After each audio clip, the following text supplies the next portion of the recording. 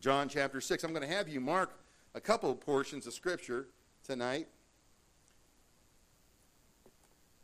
because we're going to be looking at a couple of them. John chapter 6 is where we're going to be reading first tonight. John chapter 6 and verse 14.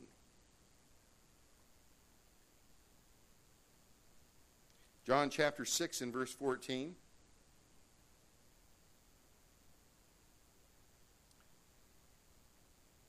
It says in John chapter 6 verse 14, "Then those men, when they had seen the miracle that Jesus did, said, 'This is of a truth that prophet that should come into the world.' When Jesus therefore perceived that they would come and take him by force to make him a king, he departed again to a mountain himself alone. And when even was now come, his disciples went down into the sea, and entering into a ship, and went over the sea toward Capernaum. And it was now dark, and Jesus was not come to them. And the sea arose by reason of a great wind that blew. So when they had rowed about 25 or 30 furlongs, they see Jesus walking on the sea, and drawing nigh unto the ship, and they were afraid. But he said unto them, 'It is I, be not afraid.'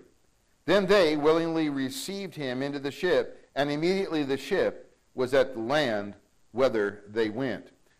Keep your finger there. Turn to, let's go over to Matthew chapter number 14. Matthew chapter number 14.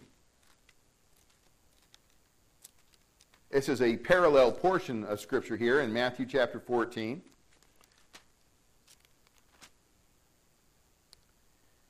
Matthew chapter number 14.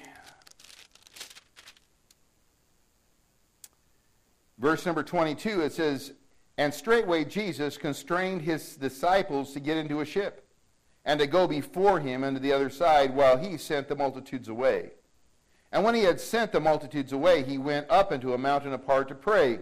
And when the evening was come, he was there alone. But the ship was now in the midst of the sea, tossed with the waves, for the wind was contrary. And in the fourth watch of the night, Jesus went unto them, walking on the sea.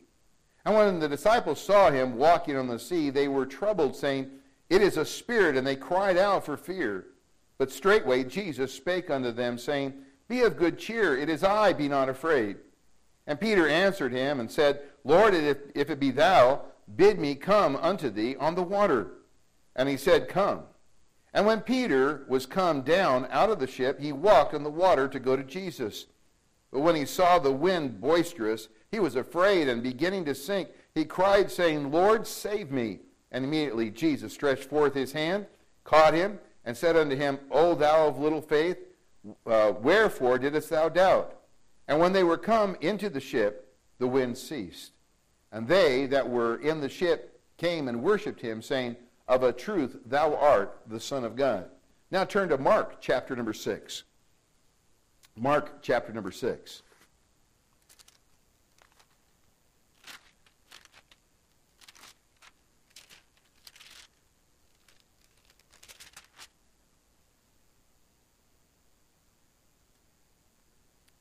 And here in this portion of Scripture in Mark chapter number 6, we want to look at verse number 45.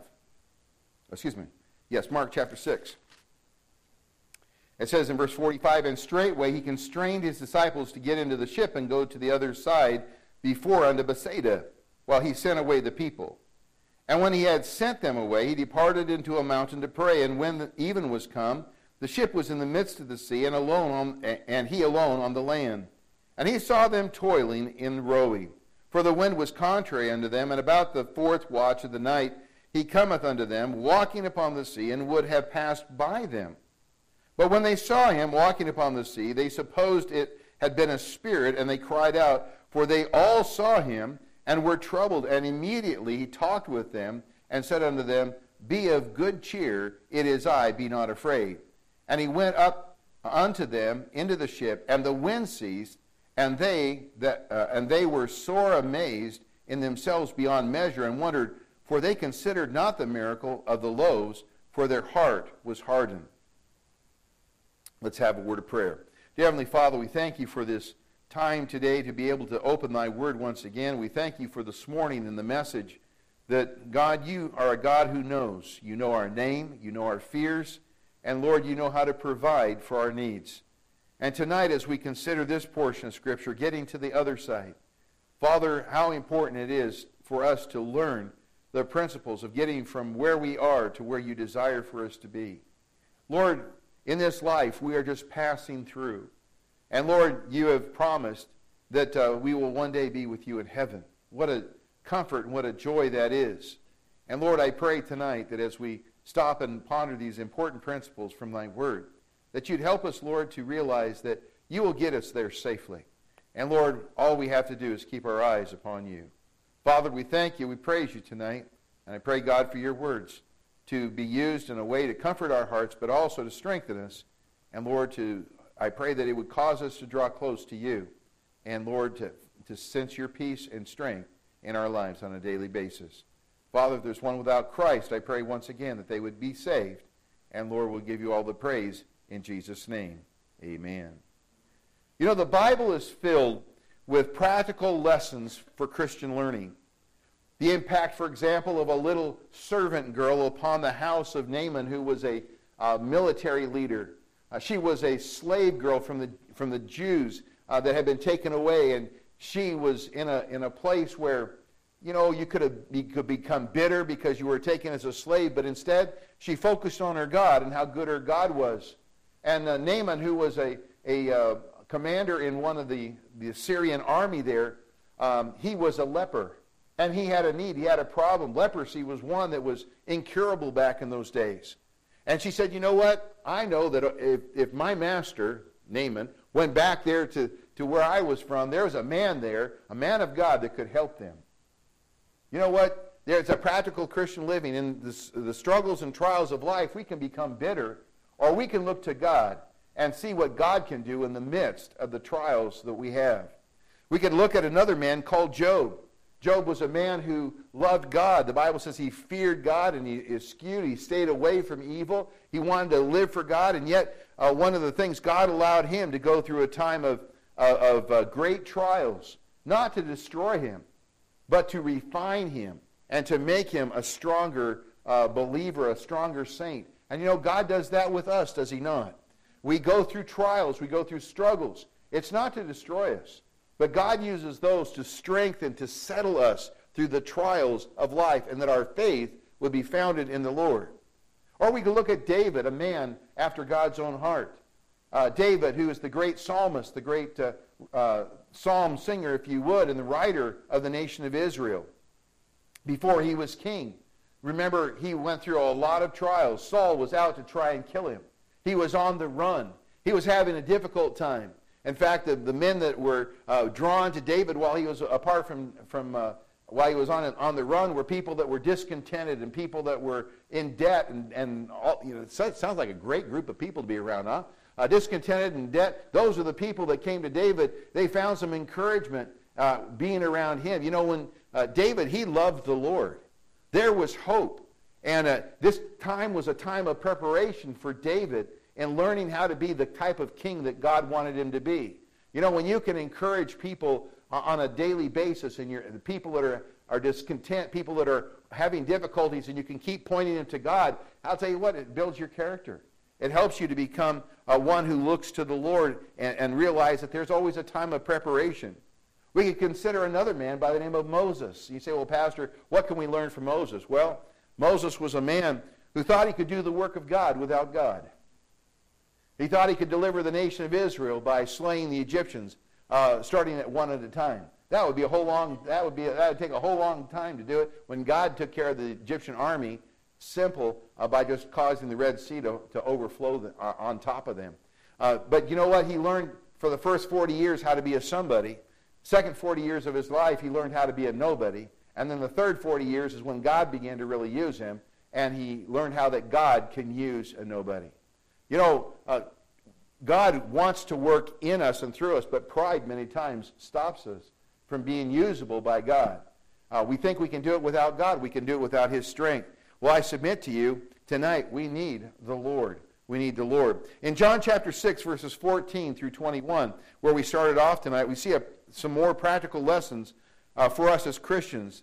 This is an account of Jesus coming to his disciples on the water. And we want to look at this portion of Scripture from the Gospels, and not just one portion of the Gospel, but these three that we've talked about before. I want you to see, as we look at this tonight, first of all, the disciples attempt to get to the other side without the Lord. The disciples attempt to get to the other side of the sea without the Lord. Look at verse 14 through verse 17, back at John chapter 6. And look what it says. Then those men, when they had seen the miracle that Jesus did, said, "This is of a truth that prophet that should come into the world." When Jesus therefore perceived that they would come and take him by force to make him king, he departed again into a mountain himself alone. And when even was now come, his disciples went down into the sea, entered into a ship, and went over the sea toward Capernaum. And it was now dark, and Jesus was not come to them. You know, the four Gospels together paint pictures of different aspects of these accounts. We saw three of these different accounts in Matthew, Mark, and in John. In this one of the disciples going across to the sea, across the Sea of Galilee to Capernaum. Now, as we look at it, it gives a clear picture as we look at these different Gospels. For example, this portion in John chapter 6, Jesus walking on the water, is also found, as we said, in Matthew 14 and in Mark chapter 6. And as we examine these accounts, we see that each one gives us a little bit more of the picture. When there's an accident or something happens, usually what the police do or the sheriffs do, they go and they look for evidence, people that have seen it, and as they listen to their accounts, they get all the pieces and they put the pieces together to try to determine what has actually happened. Here in John chapter 6, verse 14, we find that the people were wanting to take Jesus by force. They didn't want to take him by force to kill him. They wanted to take him by force to be king. See, the Jews realized that one day the Messiah was going to come. They realized in the Old Testament, because it talks about him, that he was going to set up his kingdom. The book of Isaiah is a wonderful book, especially for the Jews, because it talks about the peace that was going to come when the Messiah was going to come. He was going to reign. The Jews would be on top. They would have peace, and they would no more have this conflict. They would be ruling and reigning with the Messiah. And when Jesus came and he did the miracle of the 5 loaves and the 2 fishes here in this portion, and fed 5,000. The people were excited about that. They thought, well, you know what? The Messiah's come. Let's make him king right now. Let's get this thing on. And we want to be at the top of the rung, because they'd been under Roman domination for years. Interesting. God, though, had a different plan for his son. We know that Jesus said, "I came not to be ministered unto, but to minister and to give my life a ransom for many." The purpose of Jesus coming into the world, he came into the world to die. I've heard some Bible scholars or preachers, as they preach from the pulpit, they said, if the people of Israel would have just accepted Jesus, he could have been king and set up his kingdom right then. That's a bunch of baloney. Because he would have had to refuse to fulfill all the Old Testament scripture that spoke about him. These people wanted to set him up as king right then. But he knew that the purpose for which he came was to die on a cross. Psalm 22, where it talks about the Messiah and all that he went through. Isaiah 53, that whole portion of Scripture talking about he was wounded for our transgression, he was bruised for our iniquities. Chastisement of our peace was upon him, and with his stripes we are healed. All of that would have been useless if Jesus would have set up his kingdom rather than come to die. But the Father already knew that that's what Jesus came for. In Matthew's account, we find that Jesus is the one who gave the instruction for the disciples to go to the other side. Turn with me back to Matthew 14 and verse number 22. Matthew chapter 14 and verse number 22. As we read John's account, it just said, they went down to the ship and then they went to the other side. Well, but look at what we find here in Matthew chapter 14 and verse 22. It says, "And straightway Jesus constrained his disciples to get into the ship and to go before him unto the other side, while he sent the multitudes away." The disciples did not just decide on their own that they were going to get on the ship and go down and just start going to the other side. No, Jesus had commanded them to go to the other side. They went to the other side of the Sea of Galilee, to Capernaum, as we saw toward Capernaum in John chapter 6, verse 17. But in Mark chapter 6, verse 45, it states that they were going toward Bethsaida, where Jesus did much of his teaching, was there in that place. It's important to note the disciples were following the Lord's command. They were not just going to the other side because that's what they wanted to do. They were following the Lord's commands. You know, I think it's equally important to notice something, though, also, and that's this, that Jesus was not with them in the boat, but he rather went up to the mountaintop to pray. You say, Pastor, what's so significant about that point? Well, you know, we can try to do the Lord's will without the Lord's presence. Peter, Andrew, and John, and James, they were fishermen. They knew how to maneuver a boat. That's what they did for a living before the Lord called them. I mean, they had been out on that Sea of Galilee many, many times. They'd been out there in the storms. They understood about how to maneuver a ship. Being on a ship was second nature to these men. They knew how to operate the boat. They knew what was involved with sailing from one destination to another. They knew the mechanics, if you would, of what to do and how to do it. The problem was the Lord was not in the boat. The Lord was not in the boat. How many Christians know how to teach a Sunday school class? How to usher? How to sing? How to go soul winning? Work in a kitchen or even preach? We know the mechanics of preparing to sing, preparing a lesson, preparing to usher. Make sure all the things are right there. We know the mechanics. We go through it. You can do it blindfolded. But we forget that we need the Lord to be with us if we're going to succeed, to get to the other side safely. You know, Moses understood this principle. Turn with me to Exodus chapter 33. Exodus chapter 33. Exodus chapter 33 comes on the heels of the children of Israel just basically turning their back on the Lord. Moses had been up on the mountain receiving the Ten Commandments. He's been up there 40 days and 40 nights. He had wonderful fellowship with God.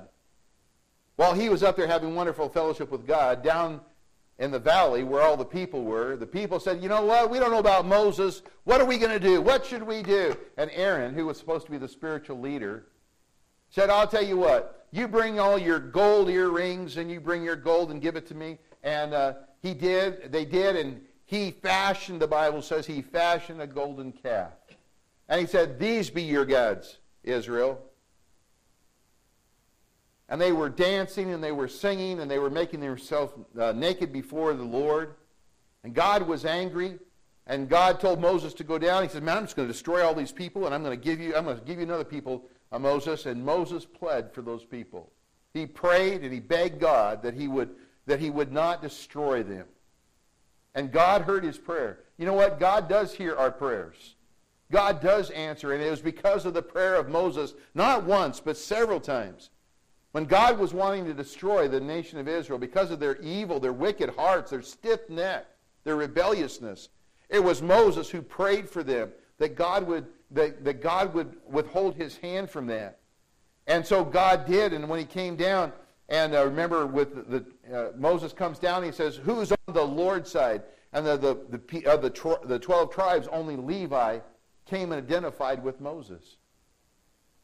That means the other tribes, the other 11 tribes, hey, they weren't on the Lord's side. They were going a different direction. Moses had them strap on their sword, and he said, now go in and out amongst your brethren here and slay those people. Some 3,000 people were killed. You say, well, Pastor, that wasn't very loving and kind. That whole group of people would have been killed had it not been for the prayer, I believe, of Moses praying on behalf of it. Moses, now as he's looking at this has transpired and gone on, and now we're into chapter 33, and look at this portion of Scripture. In chapter 33, verse number 12, Moses is talking with the Lord. It says, and Moses said unto the Lord, see, thou sayest unto me, bring up this people, and thou hast not let me know whom thou wilt send with me.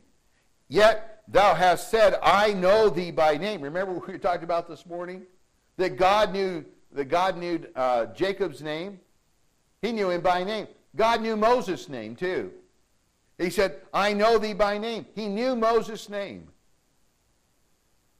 And thou hast also found grace in my sight. Now, therefore, I pray thee, if I have found grace in thy sight, show me now thy way, that I may know thee, that I may find grace in thy sight, and consider that this nation is thy people. And he, talking of God, said, my presence shall go with thee, and I will give thee rest. Notice verse 15. And he said unto him, if thy presence go not with me, carry us not up hence. If you don't go with me, Lord, I don't want to go. Folks, I pray that that's where your heart is today. If God's not going to be with you, if his presence is not going to go with you, if he's not going to give you the power in your life, Lord, I'll just stay where I'm at. Moses realized he couldn't get through this job, this work that God had for him, unless God was with him. Folks, can I tell you something tonight? You can't get through this life and do what God wants you to accomplish without the Lord. There are a lot of Christians today that are trying to do the work of God without the power of God, without the presence of God. Moses understood that he needed the Lord. There are many Christians who plan their day, but they never take a second thought as to what the Lord would have them to do, or even think about the Lord guiding their way. They have run the show so long for themselves. They know the mechanics of what it takes to do their job. They don't need the Lord's help. I think of Proverbs 3, 5, and 6. Trust in the Lord with all thine heart, and lean not to thine own understanding. In all thy ways acknowledge him, and he shall direct the Lord. We need the Lord to guide our life. We need the Lord to guide our life. Look at Psalm 78, verse 72. Psalm chapter 78 and verse number 72.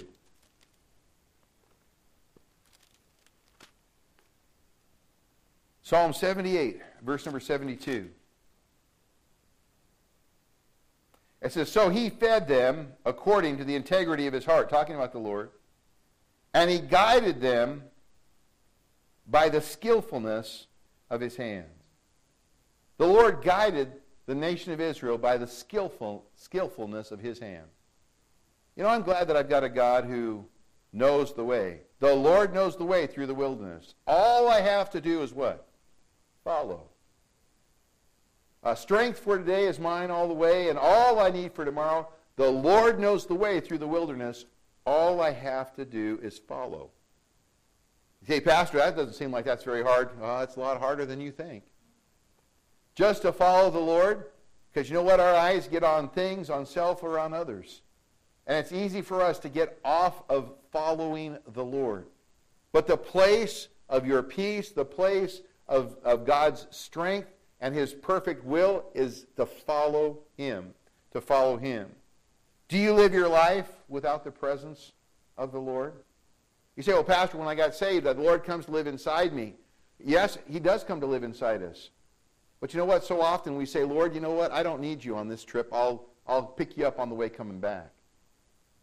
That's kind of like when Abraham went down, when God told him to stay in the land of Canaan, he went ahead and went on down a little bit further. His son did the same thing. He followed an example a little bit later. Folks, can I tell you something? You need the Lord all the time, just like I do. We need the Lord. Or are you like Moses? Lord, if you don't go with me, I'm not going. I'm going to stay right here. Psalms 25, verse 5, it says, lead me in thy truth and teach me, for thou art the God of my salvation. On thee do I wait all the day. Do you wait on God? You know, some people, when we get impatient, what do? We leave. You can, as parents, you got kids, and the kids are, you think that they're with you and so forth, and sometimes, if you're not careful, you get in such a hurry because you got your mindset going some other place, and you can forget a child or two. Amen? Especially if you had a whole bunch of them. Hey, that's what happened to Jesus. Jesus was down there, and he was down there for one of the feast days with all their cousins and friends and everybody, and mom and dad, went with the rest of the crowd, and they left Jesus. Can you imagine leaving Jesus? Man, I mean, that you've been given a precious gift, the Lord, and you leave him. You forget him. Boy, that's pretty sad. They come back and find him. Well, where was he? He was talking with the doctors, and I'm not talking about the medical doctors. He was talking about the people that were the doctors of the law. They studied the law, and he was answering their questions. Here's a 12-year-old boy answering the questions of all these people I've studied the Bible all my life, and I know, just look at me. And he's let me just tell you, here's Jesus. I think he would know the Word of God, don't you think? Since he wrote it. I think he would know it pretty well. Spirit of God was in him. Look at Psalm chapter 31. Psalm chapter 31, verse number 1. Oh, we need the Lord. We need the Lord's strength. We need his guidance. Psalm 31, verse number 1. In thee, O Lord, do I put my trust. Let me never be ashamed. Deliver me in thy righteousness. Bow down thine ear to me. Deliver me speedily. Be thou my strong rock, for an house of defense to save me. For thou art my rock and my fortress. Therefore, for thy name's sake, lead me and guide me. Here the psalmist David, as he's crying out to God, he wanted God to lead him. Is that who you want to lead you in your life? Dear friend, it's not something it's an option. It's something we must have in our life, especially if we want to live God's way. Notice something else about this portion of Scripture as we look back at John chapter 6. Go back to John chapter number 6 again. That the disciples encountered trials along the way. John chapter 6 and verse 18. It says, and the sea arose by reason of a great wind that blew. In Matthew and Mark's account, we find a little more information. In Matthew chapter 14, verse 24, it says, but the ship was now in the midst of the sea, tossed with the waves, for the wind was contrary. In Mark's account, in Mark chapter 6, we saw them toiling and rowing, for the wind was contrary to them. A wind had come up on the Sea of Galilee. And the Bible says it was contrary to them. You know, they were trying to do what the Lord had told them to do. It seems like a loving God would at least make the wind go in their direction. But instead, the wind was doing what? Going in the opposite direction. You know, in Isaiah 55, verse number 8 and 9, it's a great verse. Look over there with me. Isaiah chapter 55, verses 8 and 9. It would behoove us to get this firmly fixed into our mind because we think God is going to work in a certain way or should work in a certain way because that's how we would do it. I was talking with the folk as they were going out soul winning yesterday. I said, you know what? I'm glad that I'm not God.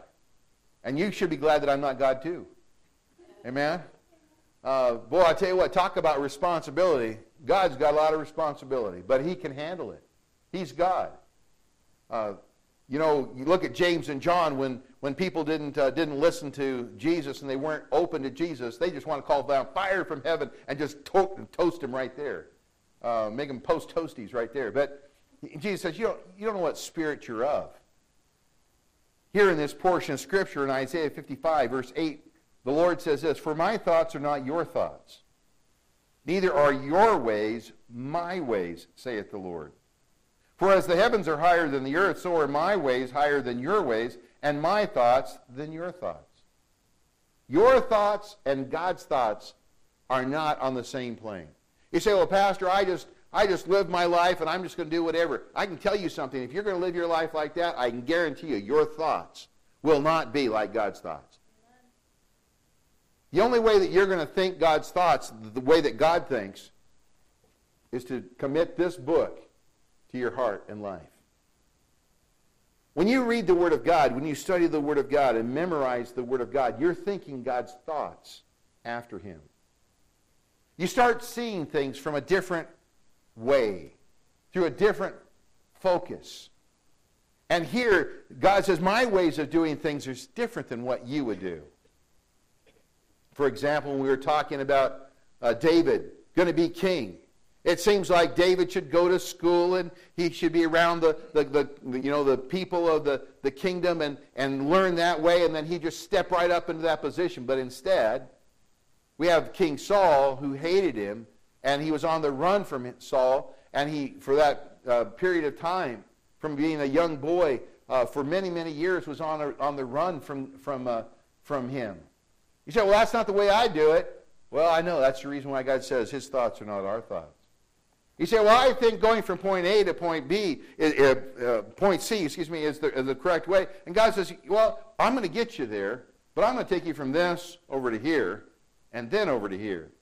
You say, well, I think it's a better path just to go straight line. Yes, I understand that. But like Joseph, he was going to be second in command in Egypt. But God took him through the means of his brothers, and they sold him. And then he goes and becomes a servant. Then he's lied about and becomes a slave. And then he's there for several years. And then he's raised up from the pit to the palace. Well, that seems like a lot of wasted time. Can I tell you, it's not wasted time. It was all preparation for the job that he had to do. And God has a plan for you and for me. And God is working through those plans. And here, the disciples, as they're trying to do what God says, if the winds were blowing in their direction, they wouldn't feel as great a need for the Lord's help. But it's because the winds were contrary to them that they realized that they weren't getting anywhere. Folks, may I share with you, what do we do when things are going great? We don't tend to look to the Lord as much as we do when things are going bad. When things are going bad, what do? We cry out. What trials has the Lord allowed you to come into that have directed you more to Him? You say, well, Pastor, I just, I don't know. I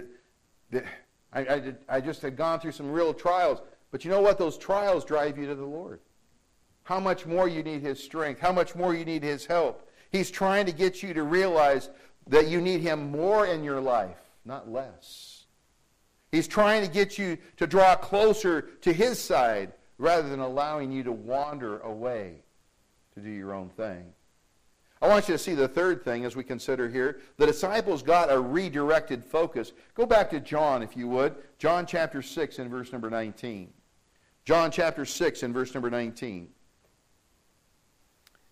It says, so when they had rowed about 20 or 30 furlongs, they see Jesus walking on the sea and drawing nigh unto the ship, and they were afraid. And you say, well, Pastor, what's 25 or 30 furlongs? About 3.1 miles. So they've been out there in the middle of the sea. It wasn't going to be something that was going to be easy to get back to. In Matthew's account here, we find, as it says in verse number 25,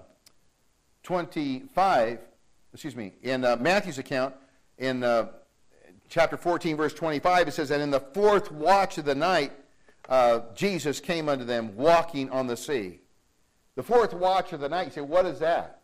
Well, the night time, the Jews have two 12-hour sections. From 6 in the morning to 6 at night is the daytime. From 6 at night to 6 in the morning is the evening time. When they were talking about a watch, it would go from 6 to 9 would be the first watch. From 9 to 12 would be the second watch. From 12 to 3 would be the third watch, and then from 3 to 6 would be the fourth watch.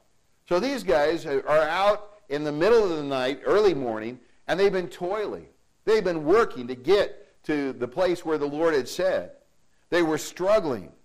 And as we look at Mark's account, it's interesting to note in Mark 6, verse 48, and he talking of Jesus, saw them toiling and rowing, for the wind was contrary unto them.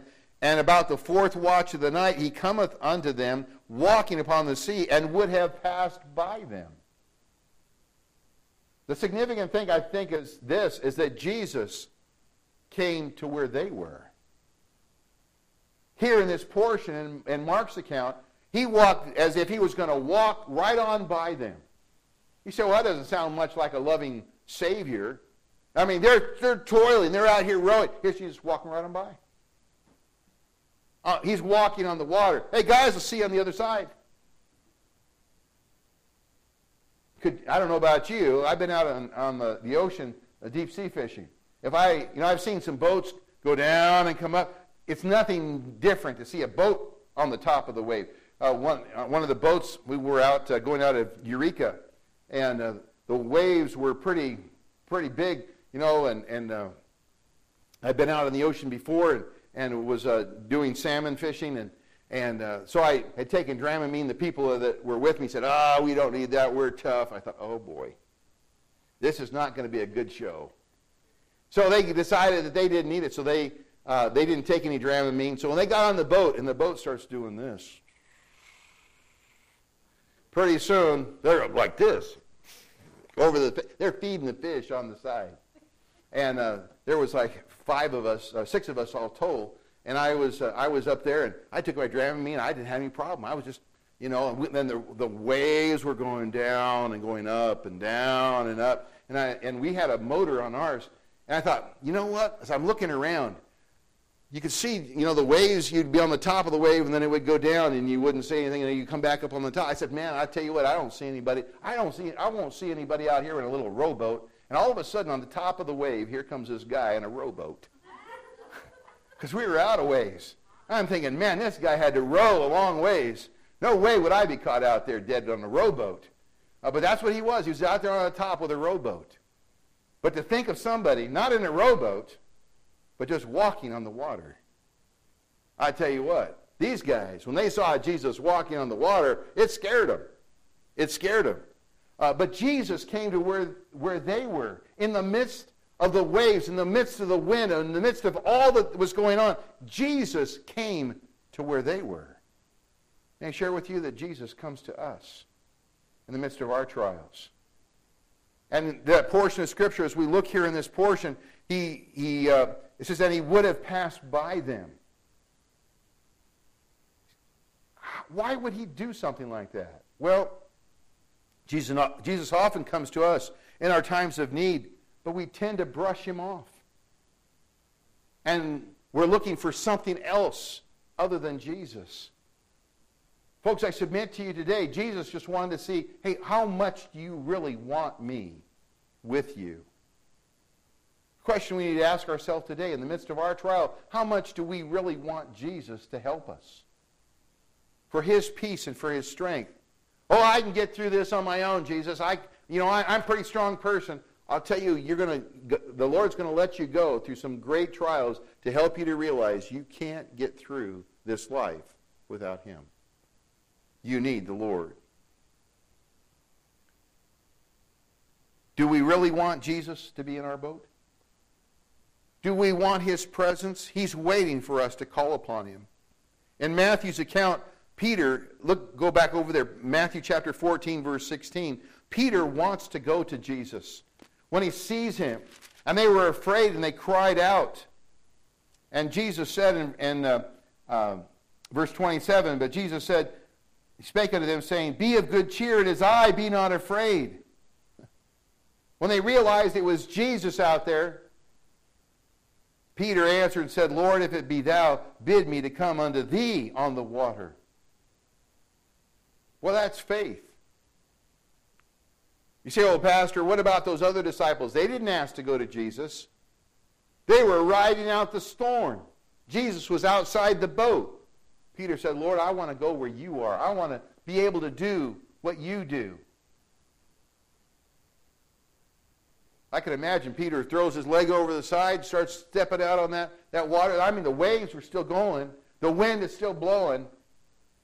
Peter takes out, puts that first step down.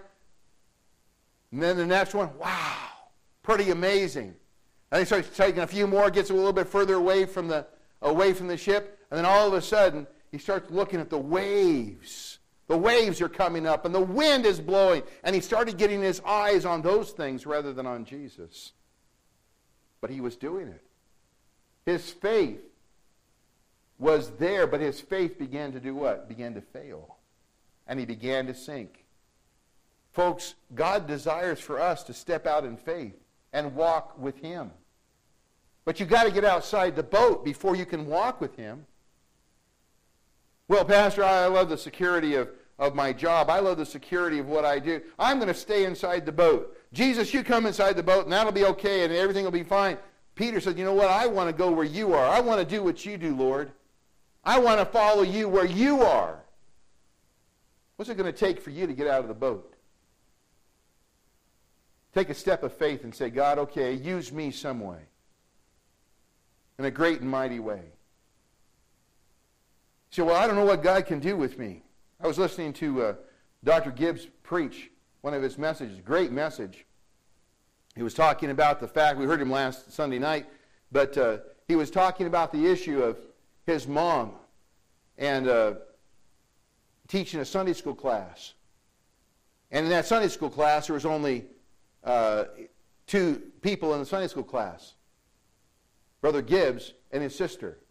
He says, boy, that's not a very exciting Sunday school class. His wife, or his mom, went through some health problems, and she was unable to walk as a result of this, and she got a burden.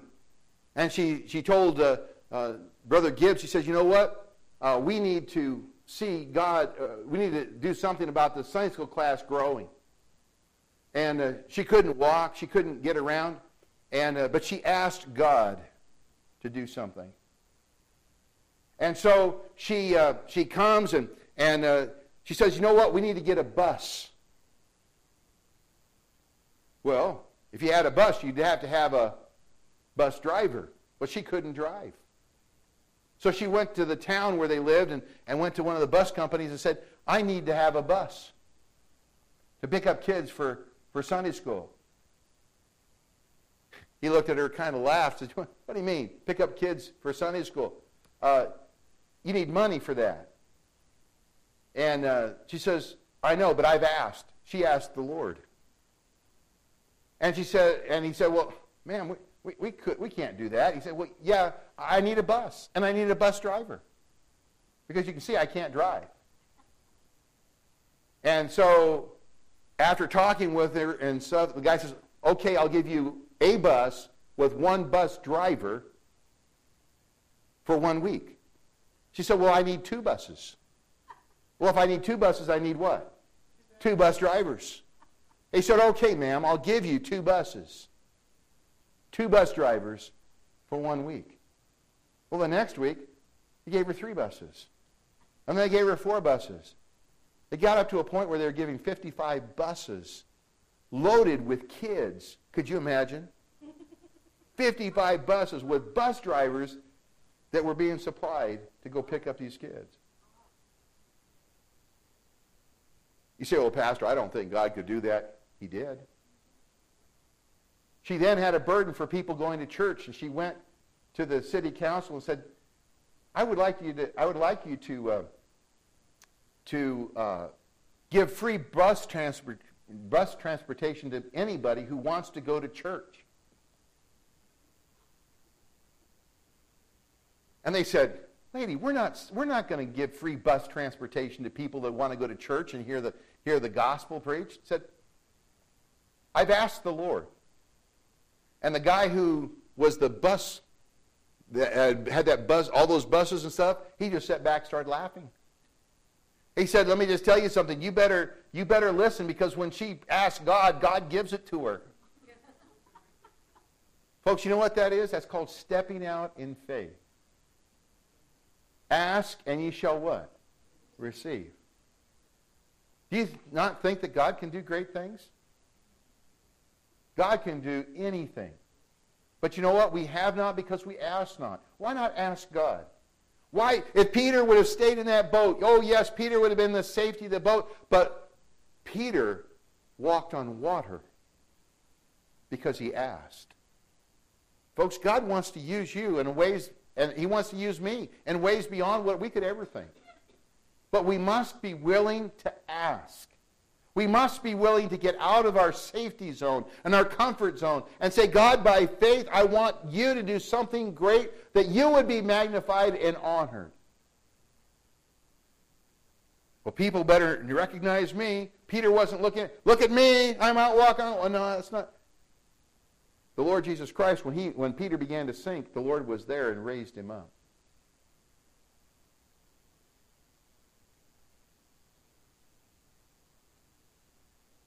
I want you to consider tonight as we look about this. In Matthew and Mark's account, when Jesus got into the boat, the Bible says the wind ceased. In Matthew chapter 14, verse 32, it says, and when they were come into the ship, the wind ceased. In Mark 6:51, it says, and he went up unto them into the ship, and the wind ceased, and they were sore amazed in themselves beyond measure, and wondered. You know, Jesus didn't calm the wind until he was in the boat.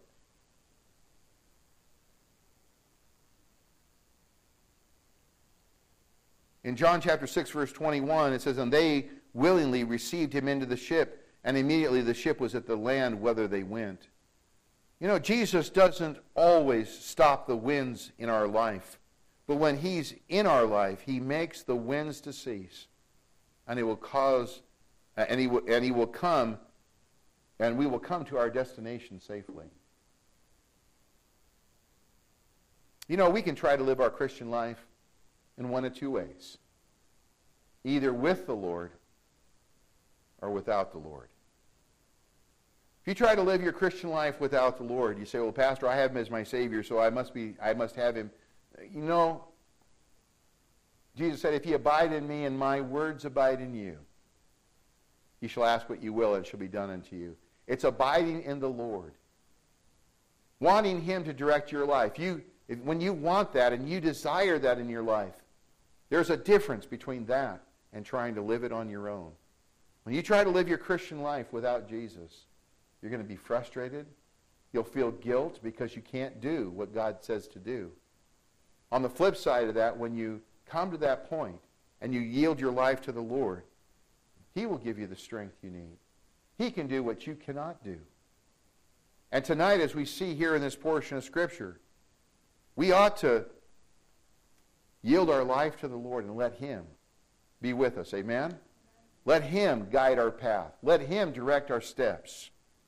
And we will reach the destination in peace. Praise the Lord. Let's pray.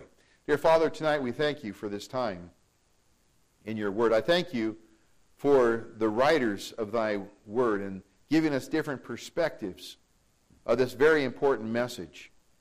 Lord, I pray tonight that you would cause us to realize this idea of trying to get to the other side without the Lord, trying to do the work of the Lord, doing what God says to do without the power of the Lord in our life. Lord, that's so useless.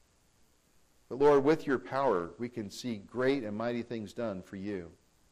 Father, there's a lost town all around us. There's a valley up here in this area, Bitterroot Valley, that desperately needs a Savior. Father, we can't save anyone.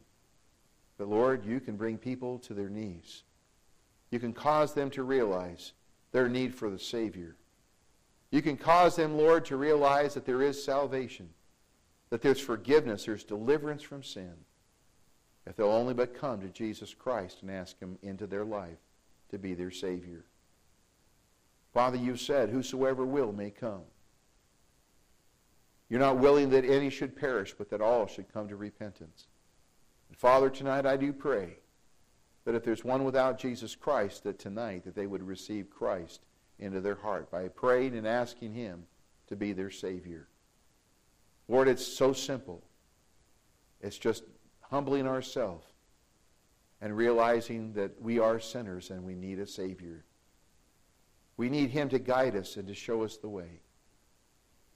And Lord, I pray tonight that if there's one without Jesus, one who's hearing the message of the gospel tonight, that they would put their trust and faith in Jesus and bow their heart before you and just cry out to you and ask you to save them.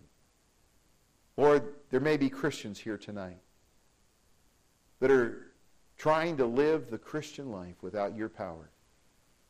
Father, tonight I pray that as we've looked into your word, that we have seen tonight we need you desperately.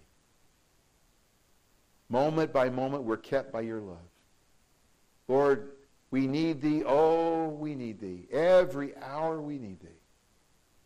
Father, more and more as these days are approaching, when Jesus Christ is coming back, we need your grace. We need your mercy.